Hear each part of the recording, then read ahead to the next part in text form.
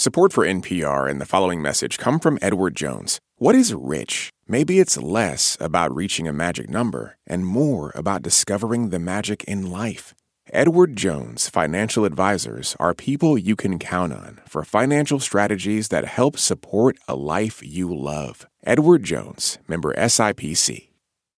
This message comes from NPR sponsor, the Healthy Spaces podcast by Train Technologies. Healthy Spaces brings you the latest insights and experts on sustainable advances in climate technology and science. Listen to Healthy Spaces on your favorite podcast platform. This is Planet Money from NPR. One of the best and worst things about our jobs here at Planet Money are the deadlines. They're relentless, but they keep us honest. Because, well, we're being honest, without deadlines, we would work on stories forever. Reading that one last paper, doing that one last interview, checking that one last fact. That is, of course, if it weren't for the deadline. Because of deadlines, at a certain point, we fade up the music, read the end credits, turn off our recorders, and go on to thinking about the next story.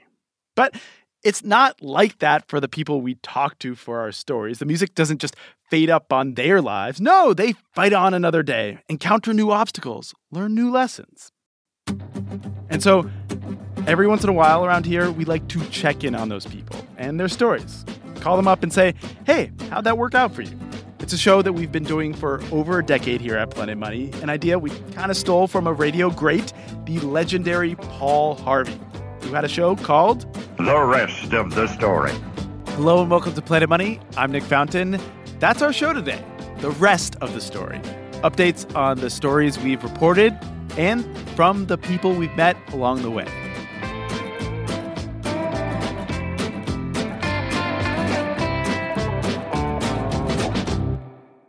This message comes from NPR sponsor HubSpot. More to-dos, less time, and an infinite number of tools to keep track of. Doing business has never felt harder. But you don't need a miracle to hit your goals. You just need HubSpot. Because their all-in-one customer platform can make growing your business infinitely easier. Imagine this: higher quality leads, fast closing deals, wildly happy customers, and more benchmark-breaking quarters. It's not a miracle, it's HubSpot. Visit HubSpot.com to get started today. Taylor Swift has dropped a new album. She is the biggest pop star in the world, and everything she does makes news. I gasped. I was like, oh my God, I've been there, and you can identify with it. For a breakdown of Taylor Swift and her new album, The Tortured Poets Department, listen to the Pop Culture Happy Hour podcast from NPR.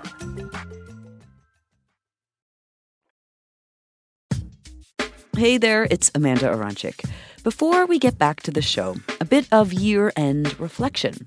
In 2023, Planet Money followed the wild arc of inflation, of interest rates. We brought you a series about AI and an episode produced by AI.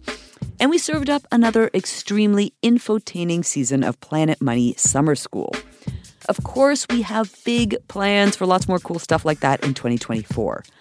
But that stuff will not be possible without your help. This is where we want to say a big thank you to our Planet Money Plus supporters and anyone listening who already donates to public media. And to anyone out there who isn't a supporter yet, right now is the time to get behind the NPR network, especially with a big election year coming up. So please join NPR Plus at plus.npr.org or make a tax-deductible donation now at donate.npr.org/money.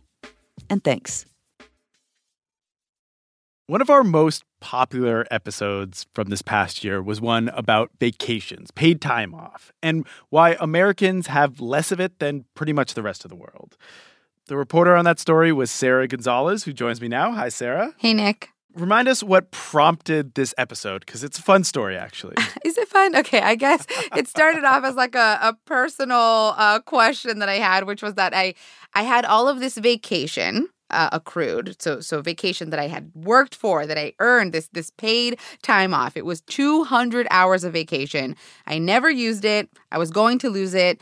And I didn't even attempt to fight for it. I was just like, bye-bye vacation. And it is not just me.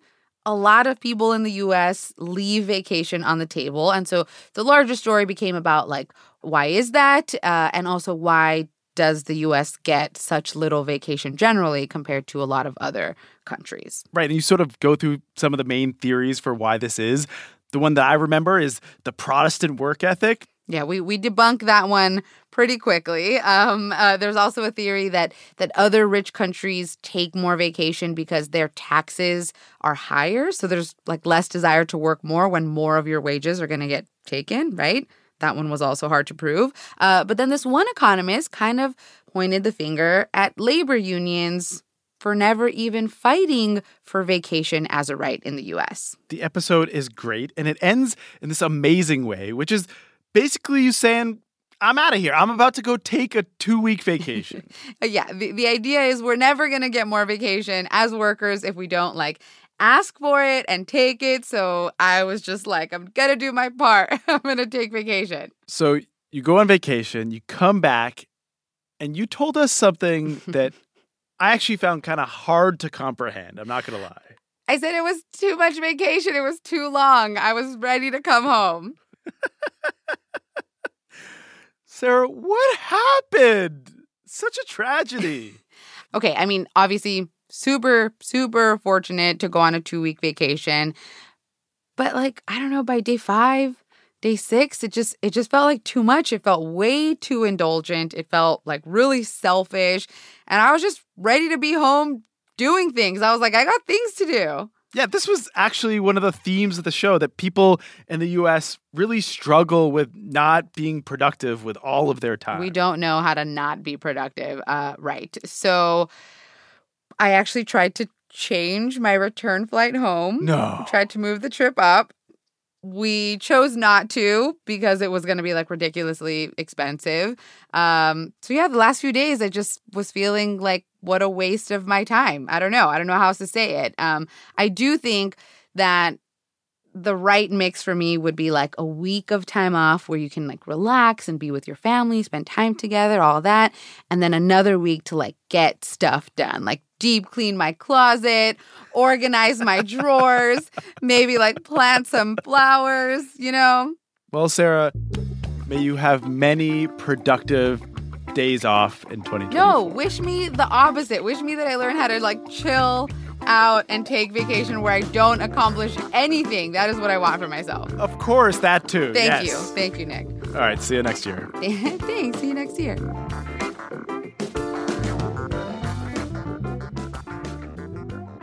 Next up, Planet Money producer Dave Blanchard. Hey, Dave. Hey, Nick. You were out there covering one of the biggest stories of the year, one of the biggest labor actions of this very labor action-y year, the Hollywood strikes. And specifically, you were looking at how there are all these rules to follow for striking, and there's this kind of gamesmanship over how to weaponize those rules. Right, yeah. So it was kind of this back and forth. So in the Hollywood strike, we saw the classic legally protected labor action, the picket. And the picket line is a way to basically pressure people not to go into work. And that helps inflict as much economic damage as the strikers possibly can, which in this case meant, these unions were picketing at giant Hollywood lots. And so they were just trying to picket at as many of the entrances onto the lots as they possibly could. But then the studios used another part of labor law, which says that picketers can't necessarily picket everywhere. The studios can designate certain entrances to their lots, certain gates, for people who have nothing to do with the strike. So on these lots, that would be like people working on commercials or things produced by companies the Hollywood unions weren't striking against. They call these unpicketable entrances neutral gates. And your story, which was so much fun, was about this strike captain who was singularly obsessed with proving that the studios were abusing this system, this neutral gate system. Yeah, his name is Bill Wolkoff, and yeah, he was obsessed because on the very first day of the strike, he had this moment where he was just watching cars stream onto the lot through this supposedly neutral gate, and he just had the sense that the studios were violating the system. It was a little bit like Ahab seeing the white whale for the first time. It felt like a challenge immediately. Is Yes. that what you're saying? You're like, this is my quest now. Oh, yeah. His quest was to prove they were abusing the system, because if they did that, the law said then they could start to picket there. They could flip the gate, to turn it from neutral to not neutral. And in our episode, he ends up succeeding. He flips the gate and expands his strike's reach. Right, so that was the story we heard during the strikes. I know that the strikes have ended. Right. That's the big update, right? What other updates do you have for me? Well, I called Bill to just see what his experience of the end of the strike was because, he was so obsessed with this idea of flipping as many gates as he possibly could. And I was just curious to know if he had, one last job that he was able to pull off before the strike ended. Well, a lot of activity happened right at the end of the strike. Bill says the writers had their eye on one particular show that they suspected of cheating, of using the neutral gate when they weren't supposed to. And I could see that strike captain fire light up in Bill's eyes as he began talking about it. We even had one very damning piece of evidence.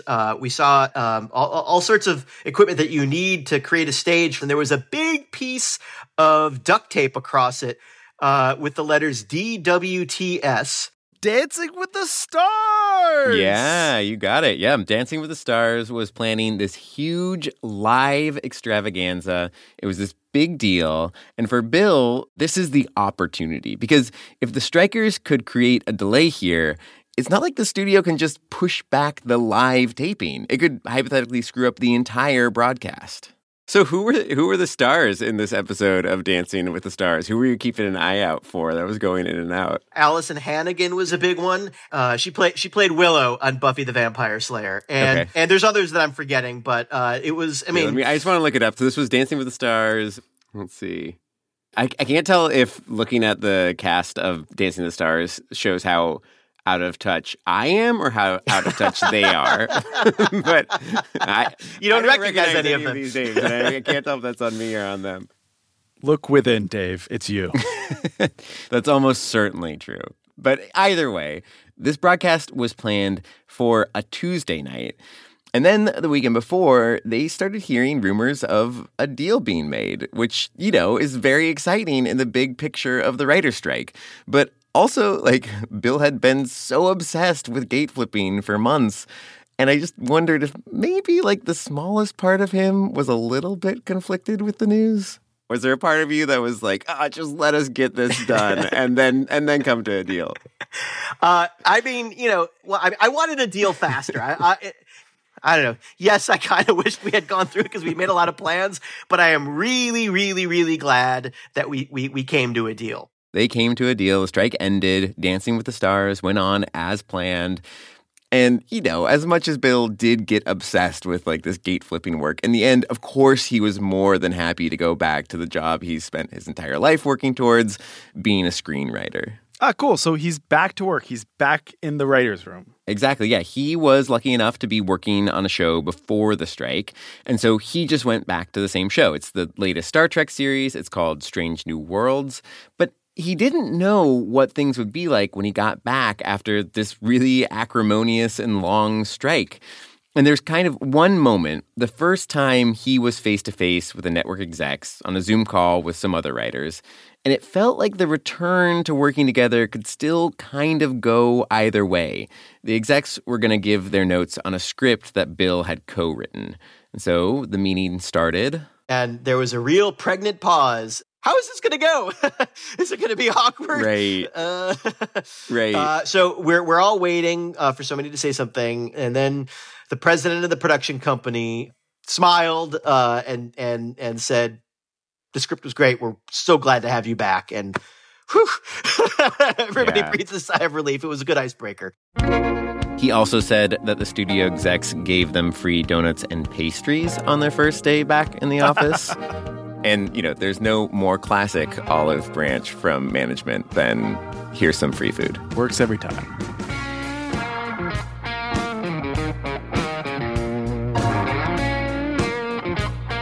Dave Blanchard is still here. Dave, there is a very important reason for that, and it is that I want to give my update to you. I don't want to do it alone. I'm here for you. Let me be your interlocutor.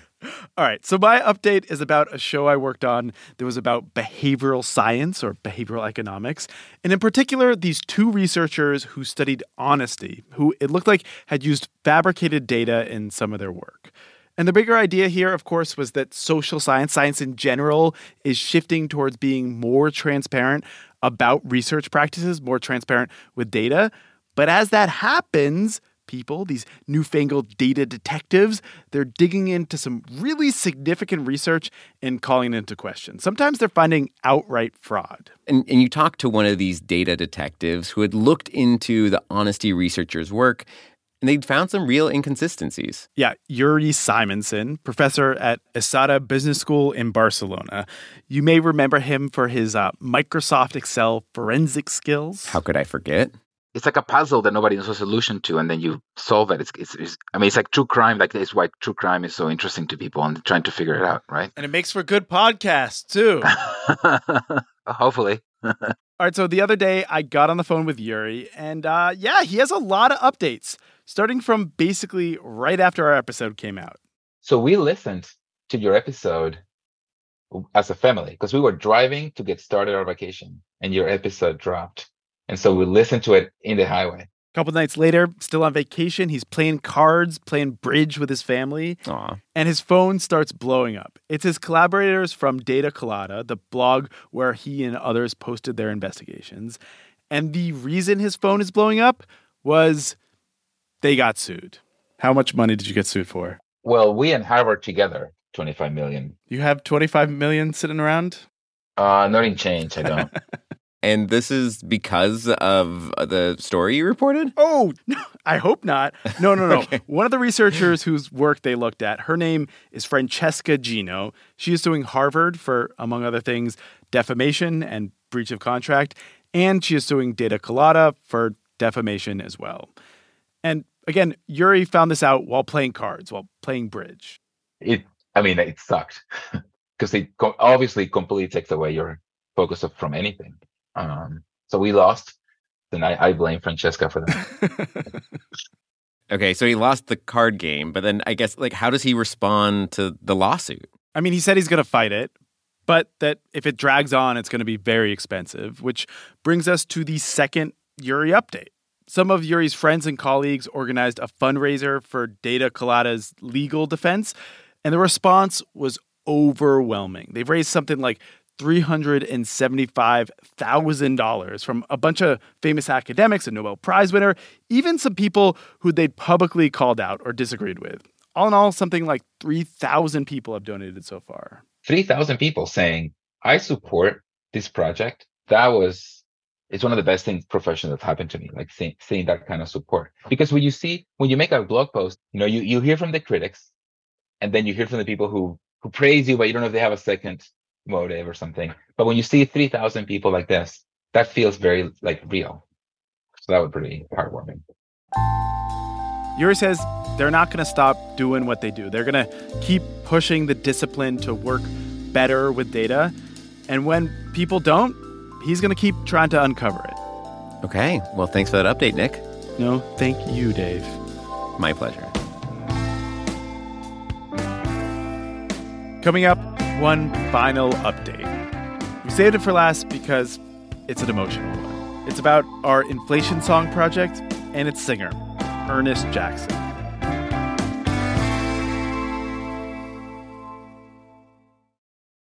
This message comes from NPR sponsor Yahoo Finance. Think you've done it all when it comes to your financial future? Take those investments to the next level with Yahoo Finance. Whether you're a seasoned investor or are looking for that extra guidance, Yahoo Finance gives you all the tools and data you need in one place. For comprehensive financial news and analysis, visit the brand behind every great investor, yahoofinance.com, the #1 financial destination. This episode is brought to you by PNC Bank, who believes some things in life should be boring, like banking, because boring is steady, pragmatic, responsible. You don't want your bank to be exciting. Exciting is for setting trends, not banks. That's why PNC Bank strives to be boring with your money, so you can be happily fulfilled with your life. PNC Bank. Brilliantly boring since 1865. Brilliantly boring since 1865 is a service mark of the PNC Financial Services Group, Inc. PNC Bank, National Association, member FDIC. This message comes from NPR sponsor Global X ETFs. Looking to invest? Start your journey by exploring exchange-traded funds with Global X ETFs. Exchange-traded funds, or ETFs for short, create baskets of stocks, bonds, and other assets that you can buy in a single trade. Global X specialize in ETFs that track emerging trends, like the rise of artificial intelligence, as well as strategies aimed to generate income potential. Visit globalxetfs.com to discover how you can get started. Now for some sad news.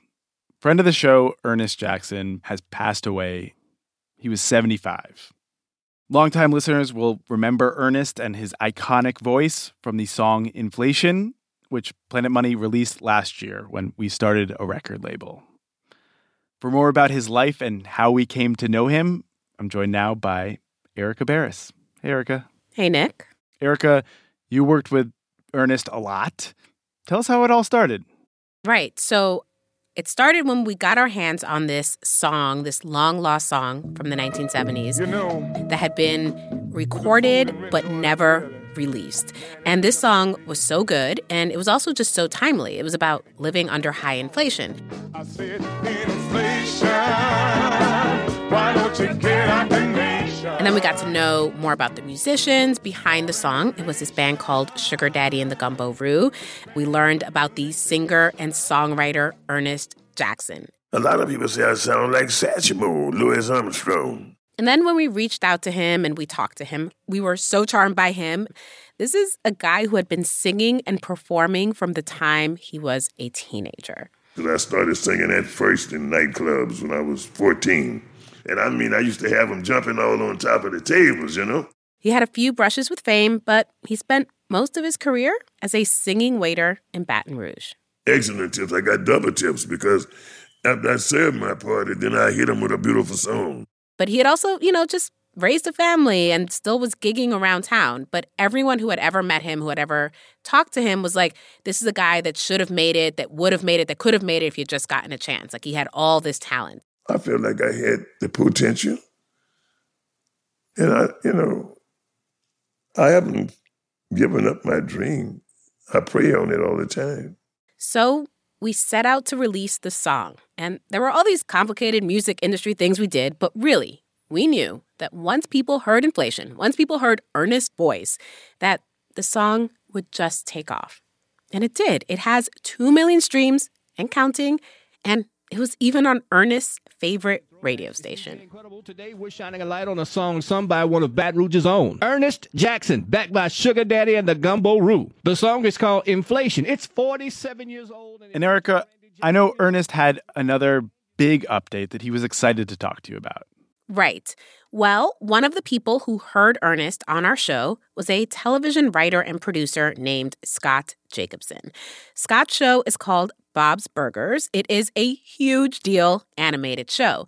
And Scott had actually written a song for a future episode of Bob's Burgers. It was supposed to be sung by this made-up band called the Soul Breezers that had been huge in the 70s, and he needed to cast someone to sing it. I heard Ernest, and it just seemed kind of serendipitous.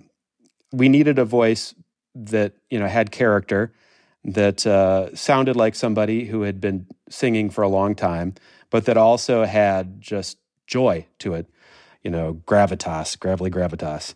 Scott says, just like us, as soon as he heard Ernest's voice, he could tell Ernest was special.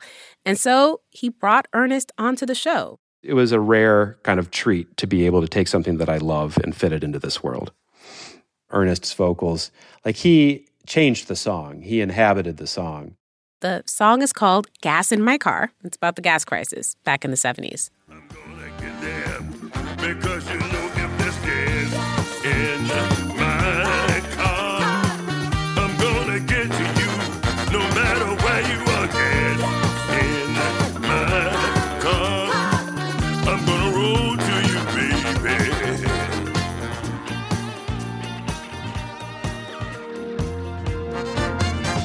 I sure am missing you. I wanna see you soon. If I can get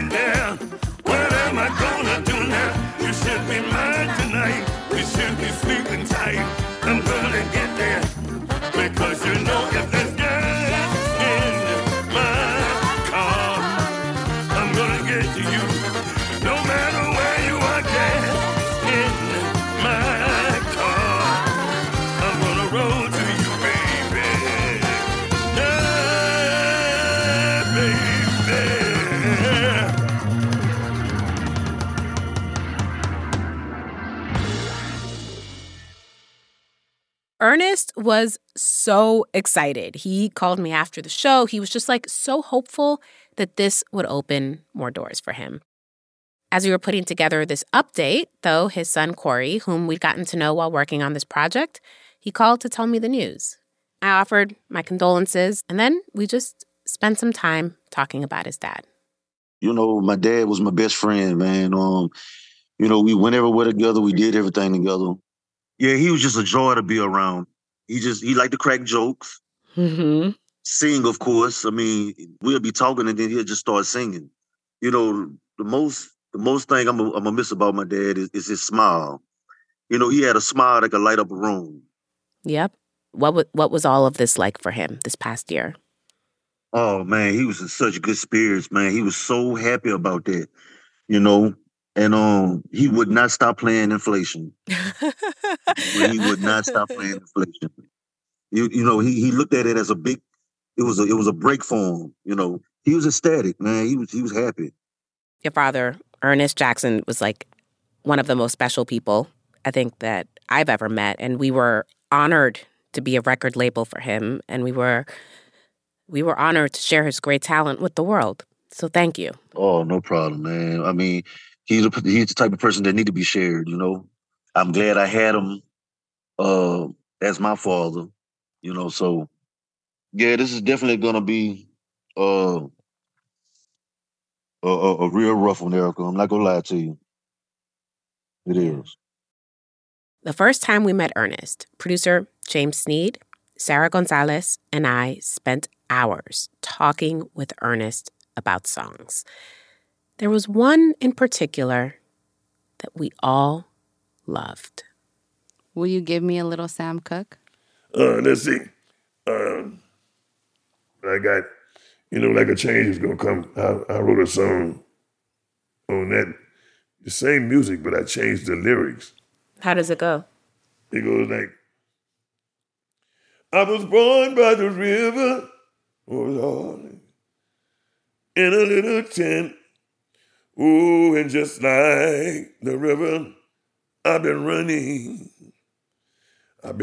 ever since. Oh, it's been a long time coming, but I knew a change had to come. Oh, yes, it did.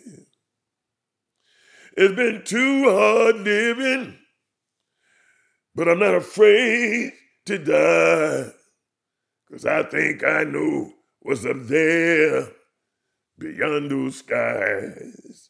Oh, it's been a long time coming, but I knew a change had to come. Oh, yes, it did. That's a change in your life when you knew a change had to come because life was dictating it to you. You know, it's a good tune. Yes, it's a good tune.